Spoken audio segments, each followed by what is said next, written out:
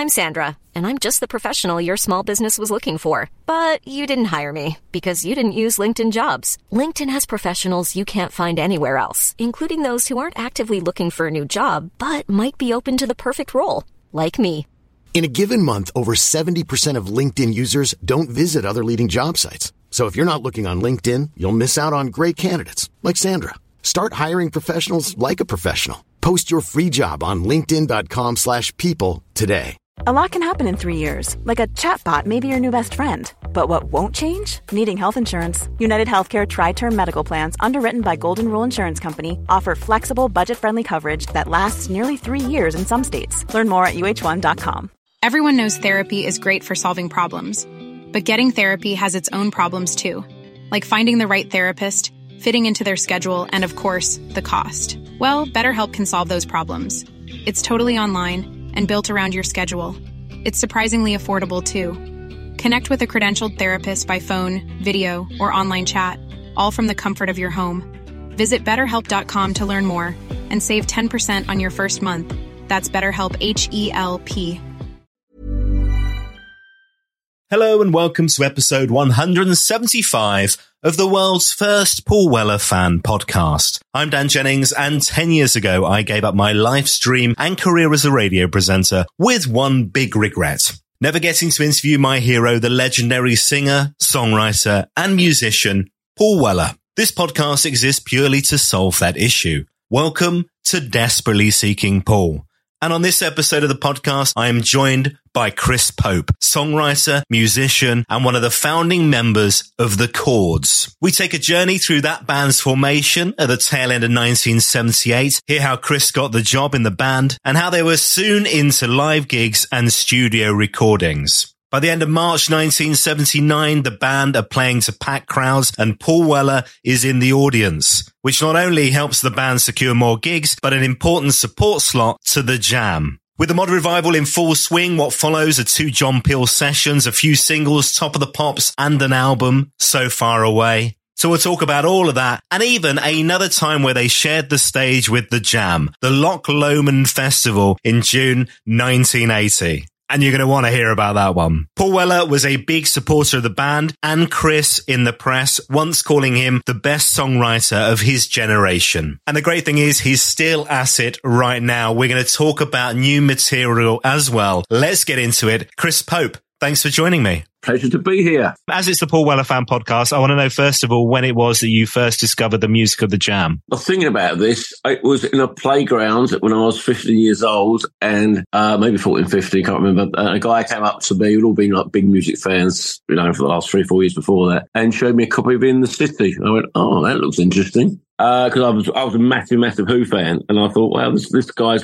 bringing it through from the 60s through to now, and then I basically stole it off him and never gave it back, the copy of the album, and that's where I started, basically. So you mentioned that this love of music predates that, and you mentioned The Who. You'd seen The Who already at like age 13, hadn't you? 12 and a half, 13, I saw The Who 5 times with Keith Moon, with the full original lineup. So older brother and sister, so they had like record collections hanging around the place. And my dad was into music as well, so it was always around the house. And I don't know, The Who seemed to sort of connect with me much more than any other band, and still do. And obviously with the Quadrophenia thing, came out in 73 and I'd seen them in 74, Charlton Football Ground, and that kind of blew my mind. The Charlton thing's come up recently quite a few times on the podcast, actually. That was obviously a key, significant moment in that band's history, right? I think it might have been because there was a new generation of people coming through. The original Who fans would have been 10 years older then, and then they're connecting with people because of Quadrophenia or what they came out the year before, like a new fan base. And it wasn't just The Who. So, I mean, you'd seen and loved bands like Led Zepp, The Stones, The Faces, Bowie, but then punk happens. And you're 15, I guess? Just watched So It Goes on a Sunday evening, and I remember seeing the Pistols on it and thinking, this is a bit different. It was very important. I mean, I'd kind of been into the Eddie and the Hot Rods and the Dr. Feelgoods around 75, 76. They were kind of that R&B, tough sort of Canvey Island sound. I do remember when punk came along. I mean, I didn't dismiss all the stuff I was into as well. A lot of people did think it was like Ground Zeroes or whatever way to say it. But I mean, it was kind of, I'd still be going to see bands like Zeppelin and, the Who, as I mentioned. But punk, obviously being 14, 15, it was like perfect timing for a young teenager like moi. you're going to gigs already at that age then. So this is not just consuming the vinyl, not stealing that record off your mate in the playground. This is the live experience is a key thing. I feel lucky enough living in London.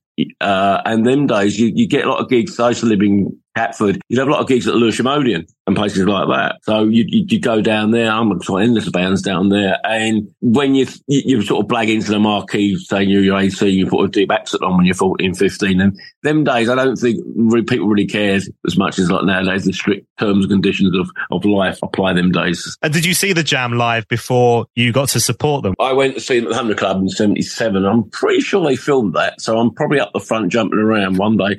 there'll be a little montage of it. And I'd seen him. It was another very important gig. I think that's what you talked about, the Charlton, was the Camden Palace is called the Coco now or something. I don't know what it's called. But it was 1978, it was when all Mon Cons came out and they were doing a Christmas show there. And that's the first time, I mean, I was about 1500, 2000. You knew there was going to be a mob revival, a mob movement, because it was just jam-packed with people in parkas and suits. And that's when I kind of like, we've been doing the Chords for about a year then. You knew there was something going to happen. The ridiculous thing is, today, on the day of recording this podcast, is 45 years since that album, All Mod Cons, was released. Yes, I was only 4. No. I was actually working in Boots the Chemist part-time, obviously. I was still at school. And I do remember actually going over the road. I saw a review of In the Enemy by, I think it was Charles Sean Murray. And I went straight over the road and bought it. So the day it came out, yeah. So let's talk about you getting into music then. Was that always a passion? Were you always playing? No, I was always like music around when I was growing up. So I think my brother bought a guitar when he is 3 or 4 years older than me, and he didn't want to know about it. It was an old cheap Shaftesbury guitar, which ended up playing on the first Chords 50 or 60 gigs. And I just picked it up when I was 12 or 13 and never had any tuition on it. I just learned as I went along with it. So really from there on in. Let's talk about the start of the Chords then. So the band formed 1978. You answer an advert in the NME. That's right. It was January 78. I think it was called Career Opportunities. And I just got on the bus, went down to Deptford, freezing cold January night, and met Billy and Martin, who were cousins, outside Billy's flats. Went up there, blagged the audition or whatever it was. Wasn't really the Chords then, played a few Who and Beatles songs. And we just started rehearsing. You know, when you're 16, 17, you got a lot of energy. And I prefer to put my energy into a Saturday night, rehearsing with a band, as opposed to going out and trying to get laid or get pissed, whatever it is that most teenagers want to do at that age. So it's a choice if you're making it. I guess the importance of a band is not just the sound that you're creating together, but also that chemistry. And in those early days, that really worked between you as a band then. Yeah, it was something totally new. I mean, I got on with Billy very well. He was 3 years older than me, and we'd go out around Deptford and go to the pubs and then ask if the band wanted to play. And that's what we brought as close as people as well. And, you know, it was all just new and we didn't know what was going to get in front of us. Quite exciting times, really, you know. You'll go straight into almost gigging immediately, right? So you're straight out doing live dates. I think we had an original drummer, then we had a guy called Paul Halpin who joined us. He was a schoolmate of mine who went on to become the road manager for the Chords. I think mid-78, we were doing basically the local pubs in Deptford. Anyone would have us own little PA, so we just set that up. We were doing majority 100% covers at the time. Beatles, Who, Jam, Clash, Edit Damn, anyone would have us. Really, I got B-sides for King stuff. It was just trying it out, you know. It was quite enjoyable. You're pretty free and easy them days, you know. One of those early gigs I read was the Waterloo Action Centre. Tell me about this. The power went off, right? More than the power went off. It all went off. I vaguely remember it was a Rock Against Racism gig, and there was a few racists there, let's put it that way. So they got the wrong idea. They got the wrong idea. I think it all kicked off, and we were fighting against them as much as we could. So I do remember that. Whether the power went off and off, can't remember that one, though. Oh, I read that it turned out to be like a candlelit gig. All right, okay. Yes, possibly. Sounds a bit hippie for us, but it probably worked out. I don't know. Really early on, Paul Weller comes to one of your gigs then. This is the Wellington in Waterloo, I think. Yeah, we started writing our own stuff, or started writing stuff in late September 78. So we had about 5 or 6 new tracks in the set as well as covers. We'd done a gig in Deptford, and it was the first gig we ever did was Gary Bushell came down from Sounds and did a review of it, which kind of helped us. So we used to rehearse in Alaska studio, which was around the back of the pub in Waterloo. We used to go in for a drink after one night, after rehearsals, and asked the rather dour manager, down on his luck, whether a band could play. He sort of shrugged his shoulders and said, "How much do you want?" We said, "We'll do it for nothing." And his eyes lit up. So we plonked our PA down thinking like there'll be like 50 people, and lo and behold, the first ever gig we did was like 300 mods packed into the place. So the manager gave us a crate of beer and some sandwiches. And about a week later we booked a residency there, and Paul turned up. I remember he came up to me and saying, "You were really good." I think it was my best gig. I think he said, "I want you to play with us." And I think about 3 or 4 weeks later, I don't want to jump into too much, we'd signed to Jimmy Percy's label, which was a subsidiary on Polydor. And we were rehearsing in the studio in there, and he just came up to Billy and said, "Do you want to support us at the Rainbow?" And we said, maybe. Yeah, of course, we'll play, yeah. So this would have been what, like your 5th, 6th gig or something like that? Yeah, you're suddenly supporting a jam. Yeah, 8th or 9th gig. It was ridiculous. It happened so quick. Brett had joined the band in January, the first gig in March, and I think we were playing in the Rainbow 6 weeks later, and a record deal. Hard life, isn't it? Isn't that mental? Also, at this point, the Jam are really big because we've had Tube Station. I think the Strange Town came out, sort of tour we were doing with them. Top 10 band, right? Yeah. They hadn't hit the number one sort of thing, but they had enough people at the gigs to make it, they were popular. And you mentioned the mod side of things. Was that your bag then? And if so, what did that mean to you? Going back, I mean, I've kind of been obsessed with Quadrophenia. As I should stare at the booklet, and lo and behold, I ended up working literally 100 yards from where Rampart Studio was for 10 years, didn't realise it. So the whole mod thing was a bit weird with us. I mean, Billy had a scooter and the Parker, and Brett was in the Image, I think, a bit more than possibly me. I just loved the music of the period, the Who and the Kinks and the Small Faces. That was always my bag with it. And I could never dress like a punk, Mohicans and leather jackets. So it was just, I don't know, jeans and Fred Perry's and whatever I was going to wear anyway. So regardless of whether being on mod or not, mods loved us, which was nice, and we had an audience. So what's not to like, really? So for you, it wasn't in the same way as it is for Weller, where he talks about it being like a religion. No, I mean, not for me. I mean, I don't wear clothes that well anyway, so.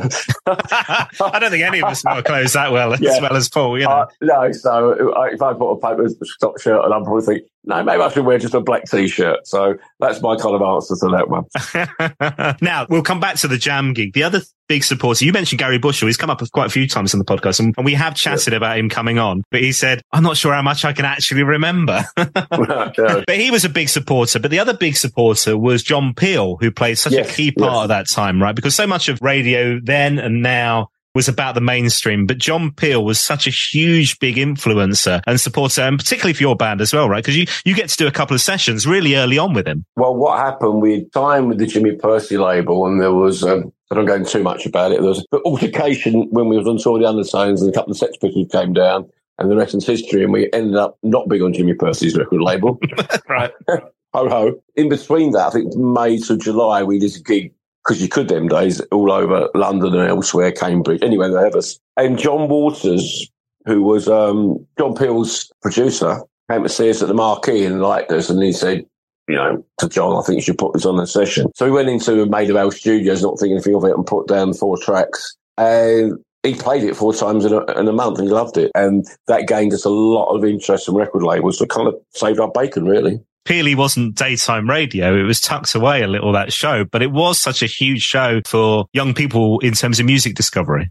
3 channels on the TV at the time, and there wasn't football on like they have Sky now. There was no Xbox. There was no this, no that. So between 8 and 10 or 8 and 12 midweek, I go in my bedroom and listen to the radio. And that's what people did, I guess, and obviously because it was very influential, But also the amount of material he was getting through, those sessions, because I was looking at the list of the amount of people who did sessions with Peel, but all kinds of music. His tastes, he wasn't one particular genre. He wasn't just a lover of the mod revival scene, or punk.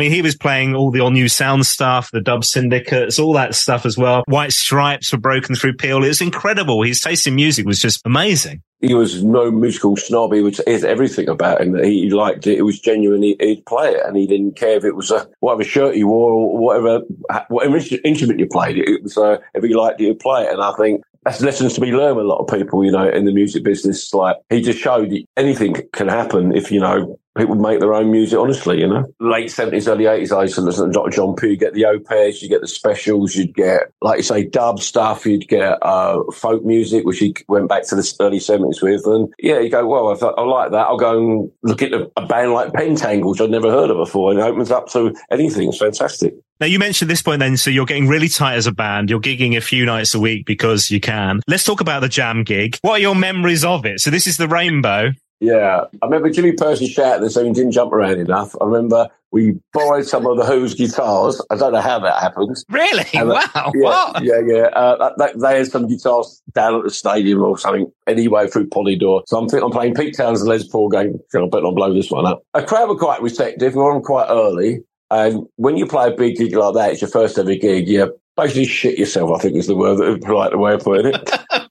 I mean, Crosby, Stills and Nash, they were scared of Woodstock. Well, I felt the same way at the Rainbow, so there. Yeah, I remember we were playing it. I do remember me and Paul, the aforementioned ex-drummer, road manager now, we went into the Jam's dressing room and John Wanner said, if you can stay in, if you behave. And I think we got drunk, so whether we behaved or not, I don't remember. And that's my lasting memory of playing with the Jam at the Rainbow.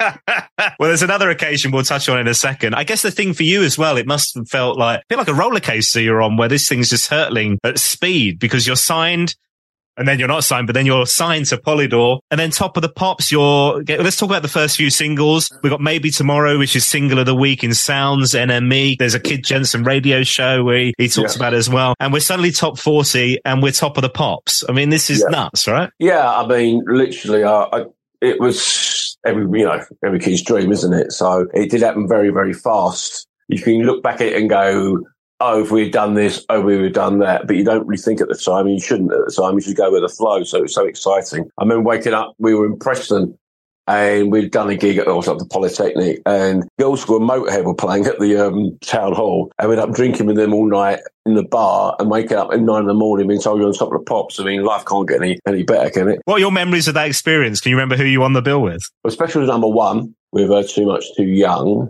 I do remember very well because AC/DC were on it doing Touch Too Much, and Bon Scott and Malcolm Young came up to us in the bar at Top of the Pops and said, "Street, mate, you're the best band on the show." And that's my bad Australian accent, as my wife would testify, she's Australian. They were really, really friendly, and it was nice, because I kind of liked AC/DC in this kind of funny way, because they were a very honest rock and roll band, which you didn't really have in heavy metal them days. It got a bit flowery. They were good. And unfortunately, about 5 days later, Bon Scott wasn't with us anymore. Of course, right. Yeah. That was the last TV appearance I think he did. These days, if you were signed to a major label like Polydor and you were releasing music, you'd have all the media training. You'd go through all that.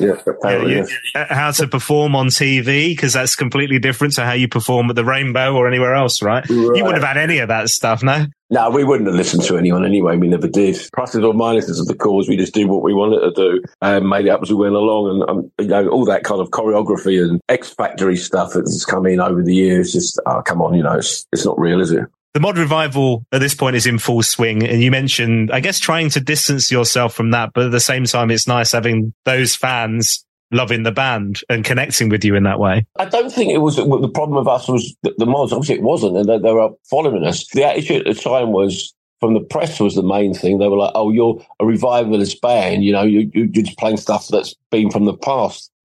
And, well, it was no different to what the Jam were doing in a positive way. And ironically, 12 years later, Blur and Oasis dug into the 60s like we were doing, and suddenly they were like, "Wow, this is great, this is really hit." So it was more like the attitude of like people saying, "We're from the past," and we weren't, because the songs we were writing were about the present. It wasn't really distancing ourselves from anyone. It was just trying to be ourselves, I guess it's also, we're always building on the past, right? It's inevitable. We can't do anything else. There's never a fresh start on anything, right? So that's always going to be the case, isn't it? The thing with the NME or Sounds, maybe NME more at the time, they had this thing about new rock, the alternative thing of the Bunnymen, Joy Division, U2s and stuff like that, which I liked anyway. So we're trying to incorporate that. And if you listen to the later Chords singles, especially the stuff we did after that, you're influenced by anything. You can be influenced, like you were talking about classical music. You listen to blues music from the 30s and 40s, rock and roll from the 50s. Music is like a cake. You put it all together and see what, if it comes out edible. Gig 100 for you is Loch Lomond. Oh, right. Is it 100? Yeah. That was fun.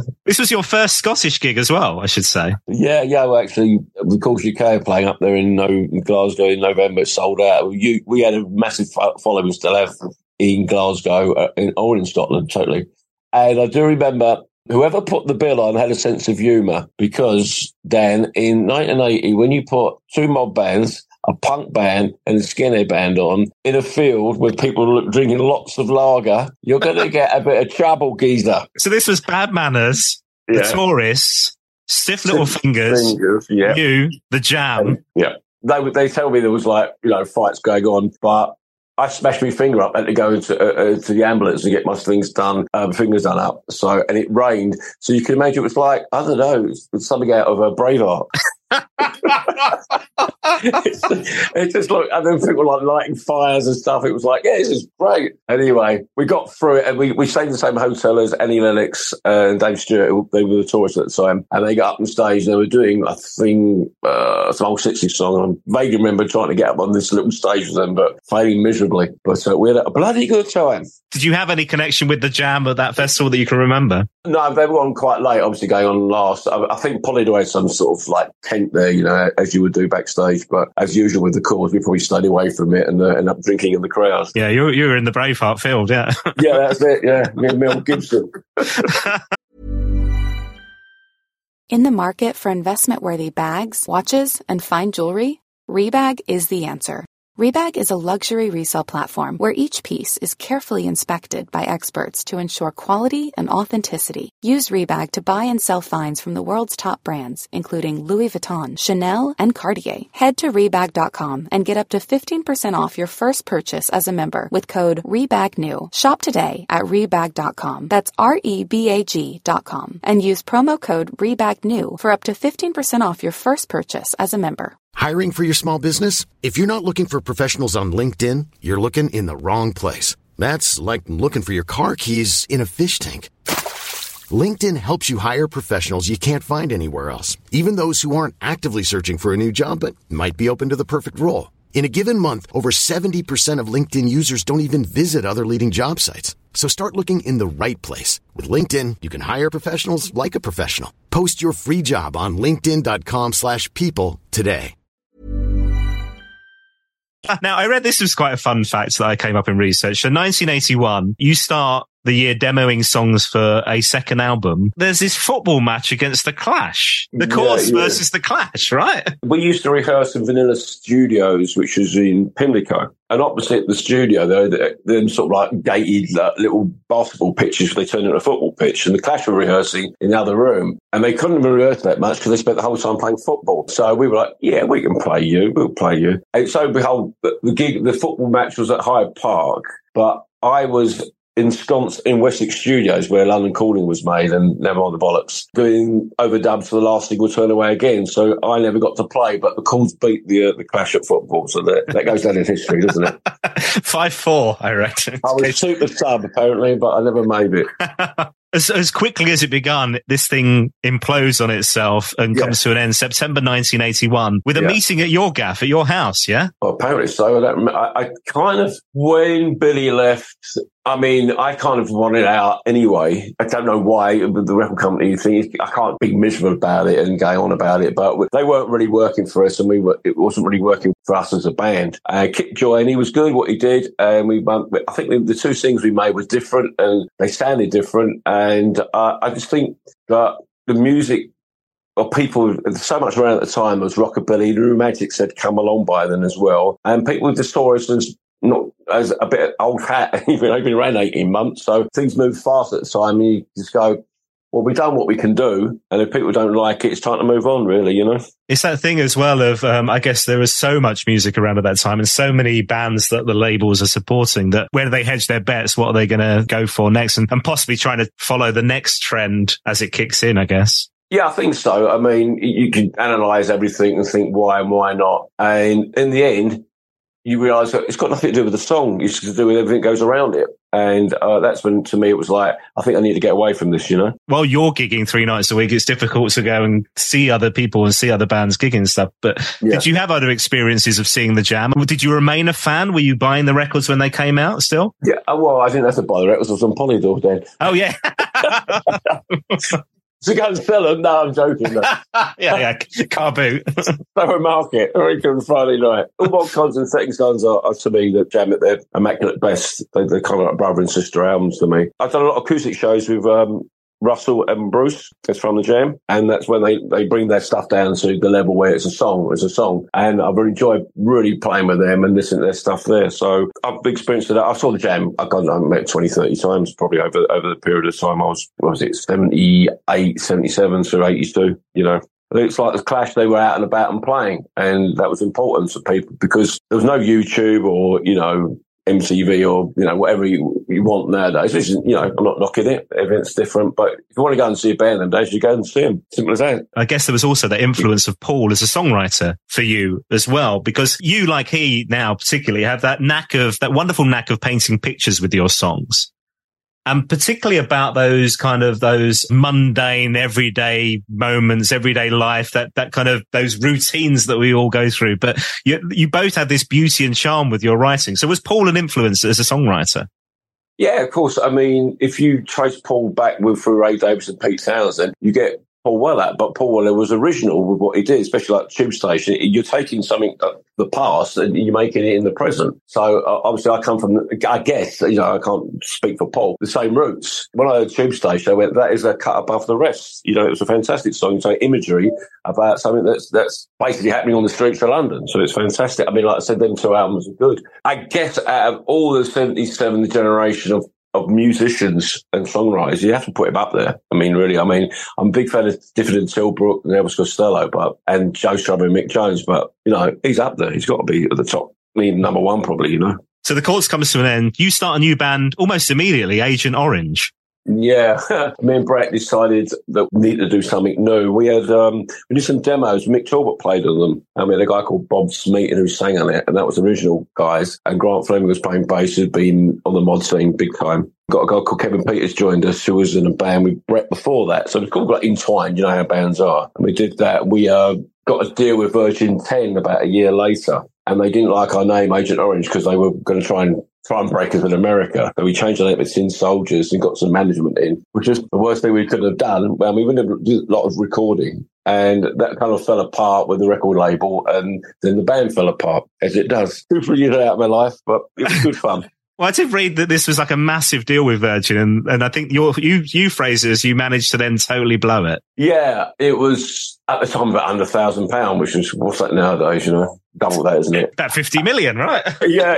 It was enough to, you know, pay the rent and have a few beers. Let's put it that way. In time and honoured fashion that in my career, yes, it got blown, but I don't think it was particularly me. It was a four-way split on who we should manage us and what we should do, and it all got a bit muddled and a bit messy. Did anything see the light of day? Did any of that stuff get released? No, but what I've been doing over the last 10, maybe 20 years now is I've done 3 solo albums or Pope albums and 3 Course UK albums, and on each album, there's always 1 or 2 tracks that was written from that period. So yes and no. But they are, and I've got a compilation coming out next year with unreleased stuff. So yes, a lot of it will see the light of day. Now, the Jam comes to an end 82, so a little later. What was your experience on that? Well, I went to the last gig, did a few nights at Wembley, and then, because I know Dennis Mundy very well, who's there, worked for Polydor, like a good friend. He was great to us as well. Invited us down me and Grant went down to the last gig at the Brighton Centre. Didn't go backstage or anything like that. I just saw it. It was, you know, when you're doing a last gig, it's kind of like, what are you going to expect from it? You know, it's just like, it's the end. I think it was the right decision. But looking at what Paul did with Mick Talbot and the Style Council, and he was heading that way with Beat Surrender and stuff like that, wasn't he, really? Whether they could have got back together 20 years later and done something as a kind of a one-off tour, which would be nice for people, but it's his attitude. Why should I? And I totally understand it and appreciate it. It's incredible, isn't it? Because it's such a short period of time that band is in this capsule. I was talking to Dylan White on the podcast really recently. A lot of people talked about this. This moment in time, this moment in time where this capsule is just there forever and it's never going to be tainted because there's nothing built on it. Whereas arguably the Who, because we've kept going, a completely different beast now to what it was back in those days, right? Yeah, I think with the Who because they become a sort of huge, big rock band and change their sound, very popular in America. Where the Jam, people in England feel that, or Britain feel that they're theirs, you know? They're their band and they stick with them because like I said, with From the Jam ago, that they probably gig more than any other band in Britain. And if you can't gig without an audience, that means they're still popular. So it still resonates, doesn't it, what they do? They go out and do a whole album, or they'll do the greatest hits, stuff like that. It's how many Jam singles were there? 15, 20, maybe more? You can say out of 20, 15 were just amazing, so that's, it's, to me, it's music. I don't care what people wear. I don't care what they look like. If I don't like the music, I don't give an F about them, but it's the music that counts. And that's what I think why they're still relevant. Yeah. But the fact those lyrics, and again, this comes from the Style Council as well. You think all this time later, those lyrics still connect and mean pretty much exactly the same thing they meant then, which is a little depressing, right? Yes, I mean, it's like nothing new happens here. I don't want to quote myself, but I just did. You got to keep bashing at it. I mean, it's like, if people don't point out what's right or what's wrong in this world, then there's no point in actually being an artist, is it? So the mid-90s, mid-tail end of 90s, the Chords comes back together. There was a reunion gig at the 100 Club. There was the Mods Mayday at the Forum. We ended up new recordings. We're in Japan and Australia, right through to where we are now. So you mentioned a few solo albums. We've had a few Chords UK albums. And most recently, February last year, Big City Dreams, 14 brand new tracks. And I'm just going to read you some of the quotes from the reviews, folks, because you'll love this, right? So Classic Rock said, "You're like a South London Springsteen," which I think is a compliment. Viva La Rock, a riff-laden rock album of irresistible sing-along anthems, and Louder Than War, an album full of passion, power, and energy. And I think the key thing here for me as well is that this isn't a nostalgia trip. This isn't, we're just playing on what we had then for the audience who liked us then. You still have this desire to create new and push forward. And in the same way as Dr. Robert, when he was on the podcast a couple of weeks ago, Paul Weller, you're constantly looking at the next thing. You want to be creating new material, right? Absolutely. I would have no interest in going out and playing 12 old chord songs, because the chords to me would have just been lucky or sensible where it was, would have continued. And when you continue, you can't continue playing the same music. You have to progress or do something different. You add to it and, subtract from it, whatever you do. And so where I am now is where I would have always thought the Chords would have been. That's why it's the Chords UK. I love writing new music, and that's the whole point. Is, we go out, we played 7 gigs in 7 days up until yesterday, all the way from Bilbao down to Cordoza in Spain. And 50% was old and 50% was new. And people in Spain actually know the Big City Dreams album more than they know stuff like Something's Missing. So in the end, it's kind of like, it's great that people still like what I do, and that's why I do it. I couldn't not just sit down and play old songs. I couldn't just dial it in. It's not for me at all. Yeah, but what a buzz that the latest thing you're doing is still, and again, Dr. Robert and I had the similar conversation, is finding an audience, finding a crowd. But as much as it's fulfilling, ticking that box for you, creating new stuff, it's also connecting with people. Yeah, I mean, when you put the tracks up or Bandcamp or somewhere and people buy it, the whole reason why you go in the studio and spend, a lot of money and a lot of time and love and effort for people to hear your new music, because that to me is what anyone should be doing. It's like a football team don't play the same game, do they? They go out and play the next game. And if they lost one, they go out and do another one. You've got to get up and do something. Like if I write songs which are still hopefully relevant stuff, honestly, it's what I want to do. And I've got a great band with me. They've been with me for 10 years. I couldn't be happier, really, How you write, has that changed? Paul talks about the fact that back in the day, obviously it was acoustic guitar, him in his kitchen. Now is, notes in his phone. How much has that changed for you? Not a lot, really. It's still like the acoustic guitar on the iPhone. Because I've found that if you've got an 8, 12, 14, 16 track at home, you spend a lot of time farting around with reverbs and drum machines or loops and stuff like that. And you've gone, oh, right, I haven't actually written a song here. Yeah. And a song to me is a verse, chorus, or whatever, arrangement it is, and a melody and a lyric. And that is it. You can add to it, and obviously, with drums and bass and harmonies. But in the end, you are sitting in your kitchen playing acoustic guitar, because before that, it's a blank piece of paper. Isn't it? That's what it is that you go out and play it. The recording aspect has got easier now, though. Yeah, I mean, to be honest, you can go in.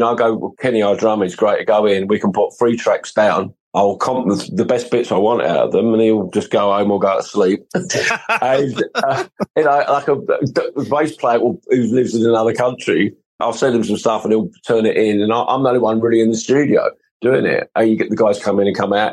And sometimes all of us there, sometimes there's no one. Whereas with the Chords or any band from that period, you'd be doing 25 takes of one track.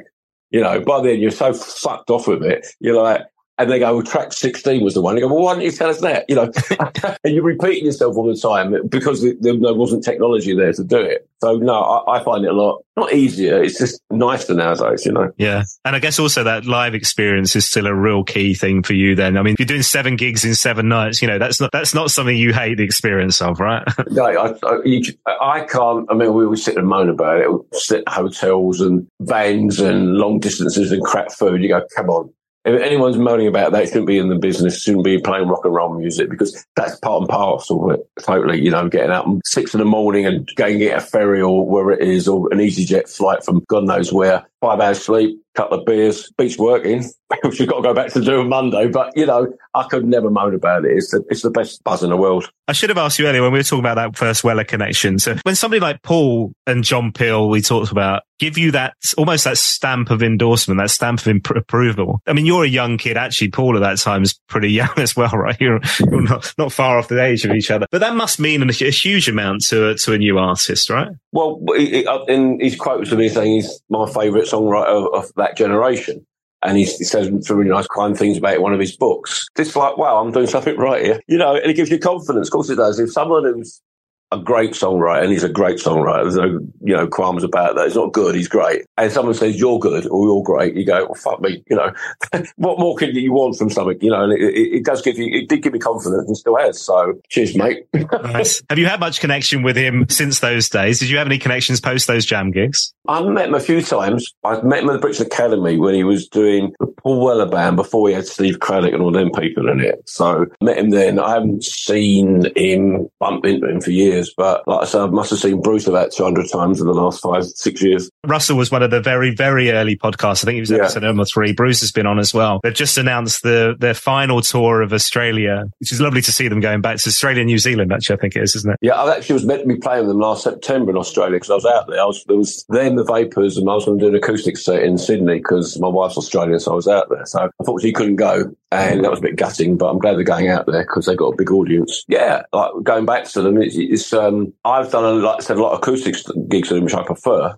When you play as a band from the Jam, they've got their own audience, you know. I find it more receptive when people sit down and listen to your stuff. So that's where I am with From the Jam. But I wish them all the best. Tell me about what's coming next then. So you mentioned about a compilation next year? Yeah, I'm slowly putting it together. I've realised I've got too many tracks to put on a vinyl record now. That didn't stop Billy Bragg with his, but yeah. No. Yeah, I'm looking into that one. I've probably got enough 26, 30 songs where I split into 2 CDs, and I might do another 10 acoustically to make it like 3 CDs, and whether it's going to work out for the vinyl might be a bit different for that. But no, I'm really enjoying doing it. I've dug up stuff from like 20 years ago and 40 years ago and re-recorded some stuff with the Chords UK over the last 5 or 6 years and putting it all together. It's been, because the thing with me, Dan, I'll go in the studio Saturday week and I'll go, fuck this, and then start doing loads of new songs.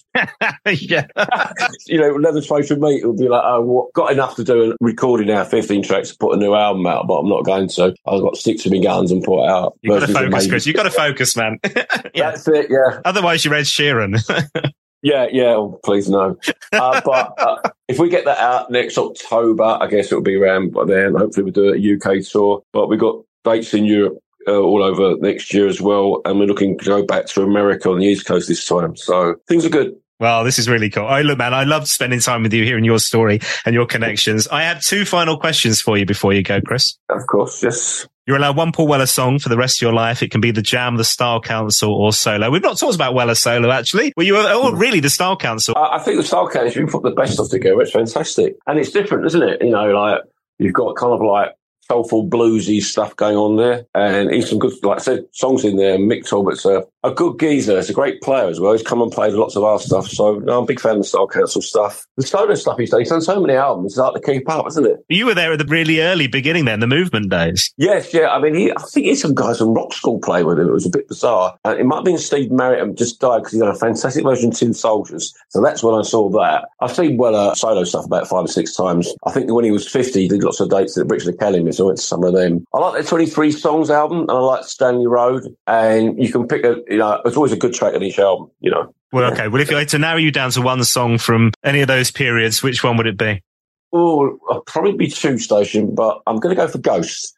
Ah. just resonates. Nice, beautiful melody, good lyric. Short, compact, everything you need in a good pop song. It's so funny because at the beginning of this podcast series, that song came up loads.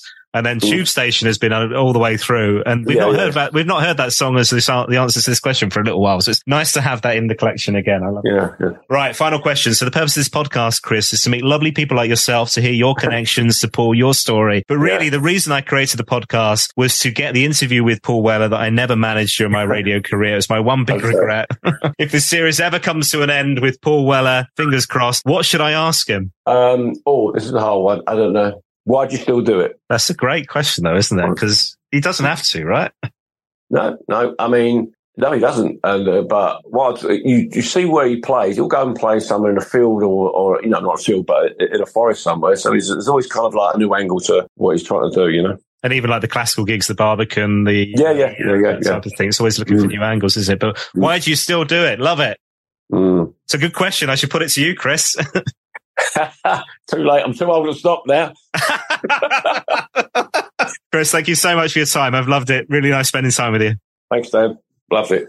My thanks once again to Chris Pope for joining me on the podcast. You can find all the details of recordings, new and old, in the show notes for this podcast. Loads of stuff about the Chords UK, playlists, videos, and more on my website, paulwellerfanpodcast.com. Whilst you're there, do head into my store and grab yourself some official podcast merchandise. You can even get yourself a virtual coffee as well. Doing exactly that over the past week. Thank you to Roger Clark. Hey to Phil Baker. Thank you to you for your generosity. Much appreciated. Hello to Russell Cox, who says, hi Dan, still loving your work. Too many recent highlights to mention. Thank you, Russell. Hello to Georgia Moroso. Thank you to you for your virtual coffee. Hey Grant, much appreciated. Hi also to Alex McLaughlin, who says, keep on keeping on, mate. Much appreciated. If you want to get involved, paulwellerfanpodcast.com is the website. You can send a message on social media. You'll find us on X at WellerFanPod or on Facebook, Instagram, Threads. Just search for Paul Weller.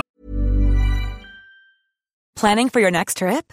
Elevate your travel style with Quince. Quince has all the jet-setting essentials you'll want for your next getaway, like European linen, premium luggage options, buttery soft Italian leather bags, and so much more. And is all priced at 50 to 80% less than similar brands. Plus, Quince only works with factories that use safe and ethical manufacturing practices. Pack your bags with high-quality essentials you'll be wearing for vacations to come with Quince. Go to quince.com/pack for free shipping and 365-day returns. Fan podcast. Thanks for listening. I'll see you next time.